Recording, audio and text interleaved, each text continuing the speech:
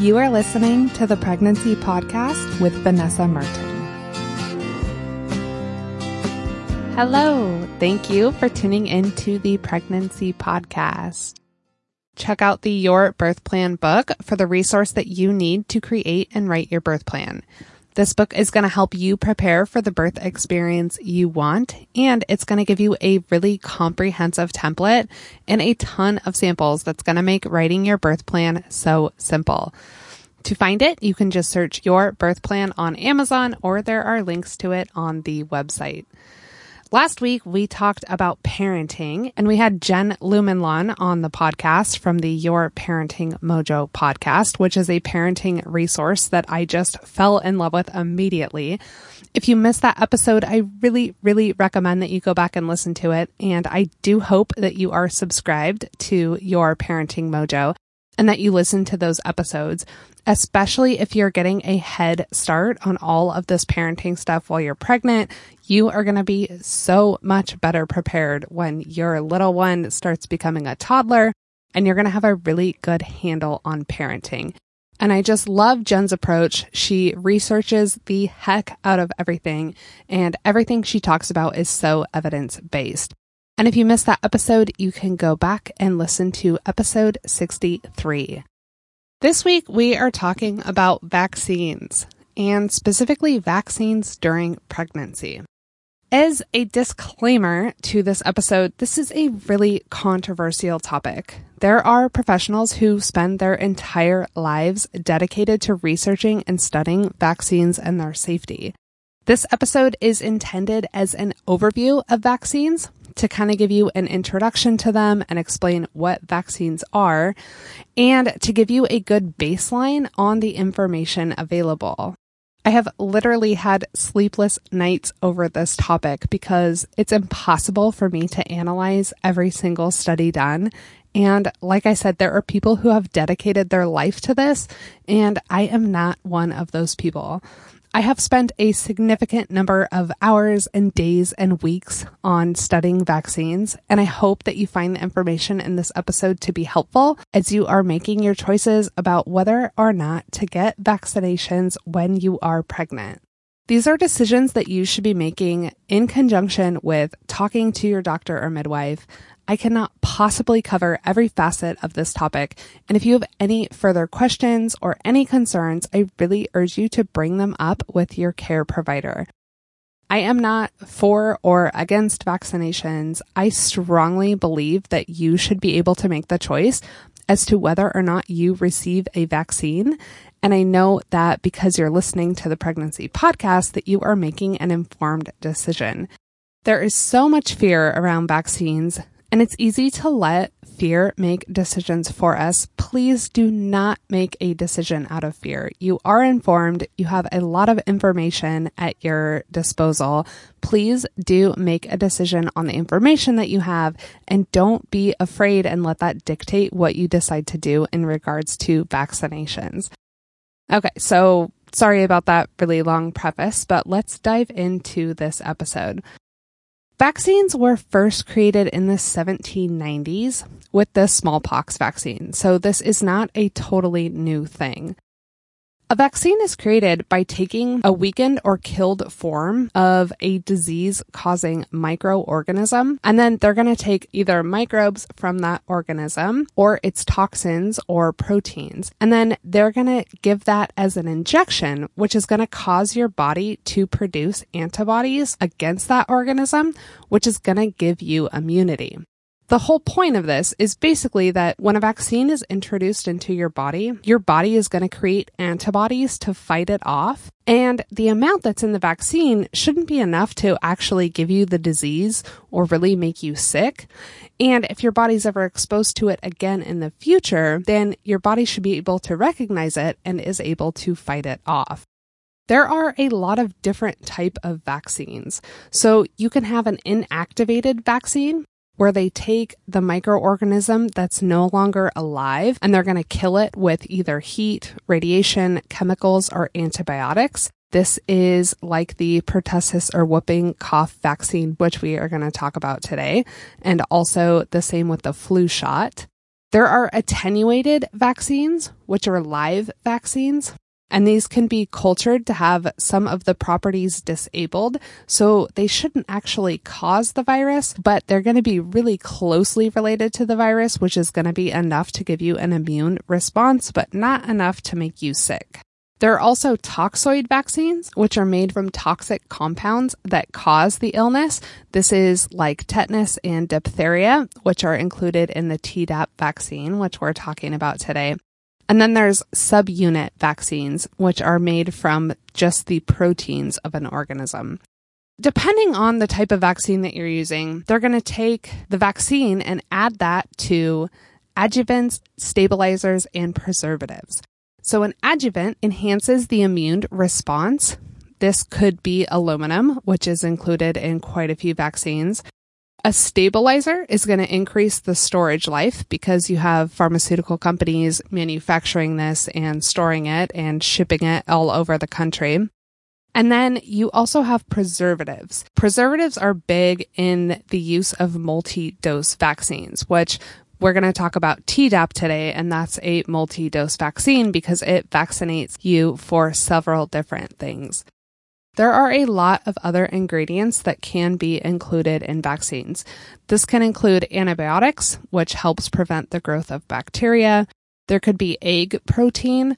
This is used in flu vaccines because they're prepared using chicken eggs. Formaldehyde is used to inactivate bacterial products in some vaccines. MSG, or monosodium glutamate, is included in some vaccines, and that's used as a stabilizer for heat, light, humidity, or acidity, and also as a preservative. Thimerosal is an antimicrobial that contains mercury, and it's added to multi-dose vaccines to prevent contamination and growth of potentially harmful bacteria. Due to the controversy surrounding thimerosal and, of course, mercury, it has been removed from most vaccines. Vaccines are usually given to you once, but you may require a booster. So in some cases, your body develops immunity for your lifetime, in which case you would just need one dose of a vaccine. But in other cases, it's only for a limited time, in which case it would be recommended that you get a booster like every 10 years or for whatever quantity of time it is that the vaccine provides immunity for you. So vaccines are accepted by the Advisory Committee on Immunization Practices. This is a board of 15 voting members that are medical and public health professionals, and they make vaccine recommendations to the CDC, and then the CDC recommends it out to the medical community in the United States. If you want to see a list of the current members of that board, I'll put a link to it in the show notes. There have been some questions about conflicts of interest with this board in the past. There's always going to be the possibility of conflicts within the medical community, especially when you're involving pharmaceutical companies, because they are big business.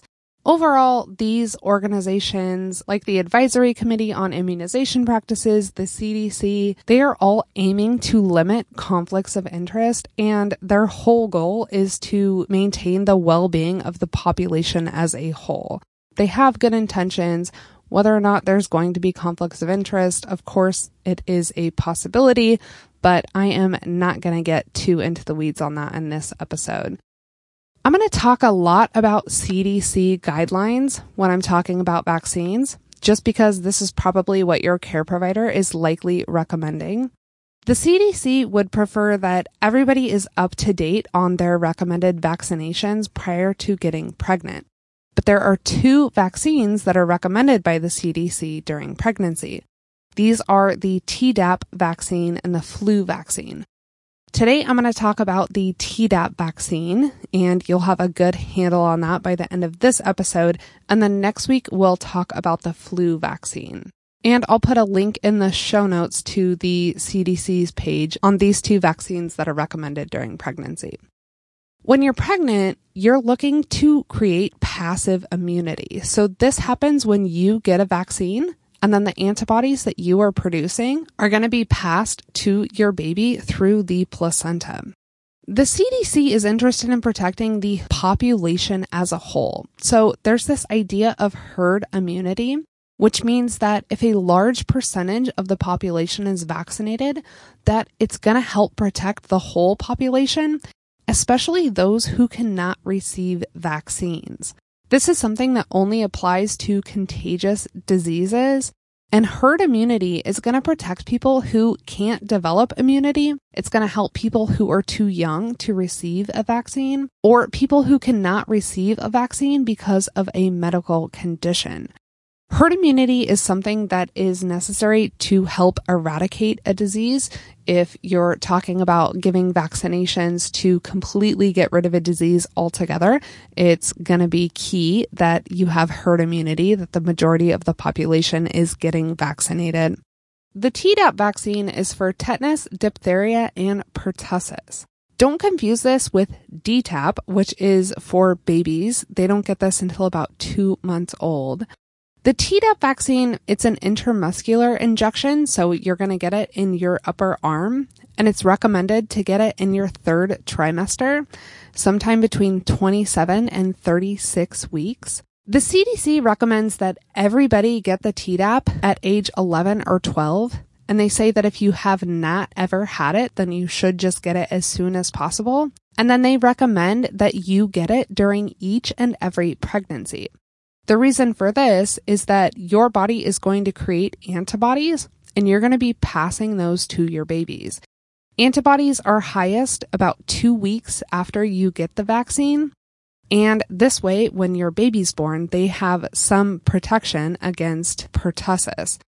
Your baby is born without much of an immune system, and I cannot possibly stress enough, one of the biggest things that you can do to help your baby build a healthy immune system is to breastfeed. That's, of course, not going to replace a vaccination, but it will make a huge, huge difference in helping their immune system and keeping them healthy. I did try to find a little bit of information as to why this vaccine combines 3 different things in one, and why not just give you a pertussis vaccination, because that's really what your care provider is looking to protect you and your baby for when you're pregnant. And I couldn't really find anything as to why these 3 are combined. The Tdap shot protects you from tetanus, diphtheria, and whooping cough. So tetanus is pretty rare in the United States. Tetanus can lead to tightening of muscles in your head and neck so that you cannot open your mouth and you can't swallow, and sometimes it can even impact your breathing. Tetanus kills about 1 in 10 people who are infected with it, even after they receive the very best medical care, so it can be pretty serious. Diphtheria is really rare in the United States today, and that can cause a thick coating to form in the back of your throat, which can lead to breathing problems, heart failure, paralysis, and death. Whooping cough, or pertussis, which is really the main goal of you getting this vaccination, is a really highly contagious respiratory tract infection. This is caused by bacteria that's airborne when an infected person coughs or sneezes. And within about 10 days of becoming infected, the first signs that you're going to see are a runny nose, nasal congestion, red or watery eyes, fever, and cough. After about a week or 2, signs and symptoms can worsen, and you can get thick mucus accumulating inside your airways, which can cause uncontrollable coughing. Infants, if they have whooping cough, may not cough at all. They just may struggle to breathe or temporarily stop breathing. The reason that whooping cough is so serious is that about half of babies who get whooping cough do end up in the hospital. Of babies who end up hospitalized with whooping cough, about 1 in 4 are going to get pneumonia, and about 1 or 2 out of 100 actually die from whooping cough. Your care provider may also recommend that you make sure that anyone that's going to be around your newborn baby also gets the Tdap vaccine. This is something that's called cocooning. The idea behind this is that if you are surrounding your baby with people who are up to date on their Tdap vaccine, that's going to limit their exposure. This can be kind of a strange thing because, one, a lot of people aren't going to know whether or not they've had the Tdap vaccine without maybe contacting their doctor and getting medical records. The Tdap vaccine is just a one-dose vaccine, so if they have ever had it in their life, then they should be fine. It can also be a little bit awkward to ask people if they've had a vaccine, and if they haven't, to ask them to go get it. And this is a decision that's completely up to you. So talk to your doctor or midwife about it, see what their thoughts are, and if it's important for you to make sure that anyone that's around your newborn does have the Tdap vaccine, you certainly can request that of people. If it's not something that you're concerned about, it's totally your choice. As with any vaccine, there are potential side effects. These are rated in mild, moderate, and severe. Some of the mild problems following a Tdap vaccine are pain where the shot was given. This affects about 2 in 3 adults. Redness or swelling where the shot was given. This affects about 1 in 5 people. A mild fever. This is a fever of about 100.4 degrees Fahrenheit. This affects about 1 in 100 adults. A headache. This affects about 3 or 4 people in every 10. Tiredness, which affects about 1 in every 3 or 4 people. Nausea, vomiting, diarrhea, stomach ache affects about 1 in 10 adults. Chills and sore joints affects about 1 in 10 people. Body aches affects about 1 in every 3 or 4 people. So you kind of get the idea here. I'm not going to sit and read through every single possible side effect, but I will link to the CDC page that shows the list of all the possible side effects, along with the rates that they're seeing these. And as with any medicine, and this is a quote directly from the CDC, there is a very remote chance of a vaccine causing a serious injury or death, and the safety of vaccines is always being monitored. So you can check out that link if you want to read the full list of all the possible side effects. A big thing that I look at when I am evaluating whether or not to get a vaccine is going to be who makes the vaccine and exactly what is in it. The Tdap vaccine is made by 2 different manufacturers, and both were approved in 2005. The first one I want to talk about is Adacel, which is made by Sanofi Pasteur. I could be butchering that company name. Sorry about that if I am. But I'll link to the package insert so you can read all of the disclaimers and everything that they include with the vaccination. This is considered a pregnancy category C. So they use these classifications of drugs to describe the risks of using prescription drugs during pregnancy. And it goes A, B, C, D, and X. A is the safest. X would not be used for somebody who's pregnant. With category C, Adacel states that animal reproduction studies have not been conducted with this vaccine. It's also not known whether the Adacel vaccine can cause fetal harm when administered to pregnant women or whether it can affect reproduction capacity. Adacel vaccine should be given to pregnant women only if clearly needed. Your other option for the Tdap vaccine is Boostrix, which is from GlaxoSmithKline. This is pregnancy category B. With the Boostrix vaccine, a developmental toxicity study was performed in female rats. So there's been a little bit more research done on Boostrix than there has been on Adacel. They do note that there's no adequate or well-controlled studies in pregnant women. And because animal reproduction studies are not always predictive of human response, Boostrix should only be given to pregnant women if clearly needed. Both the Adacel and the Boostrix contain aluminum and formaldehyde. I actually spent quite a bit of time looking at the amount of aluminum in these 2 vaccines to see if there was a significant difference. And I'm not a doctor and I'm not a scientist, and trying to figure out exactly how much aluminum is in these vaccines was kind of tough. They list the aluminum used in the 3 different types of the vaccine because you're being protected against tetanus, diphtheria, and pertussis. And I gotta say, it was super confusing. But overall, not a huge difference, and both vaccines overall are pretty similar.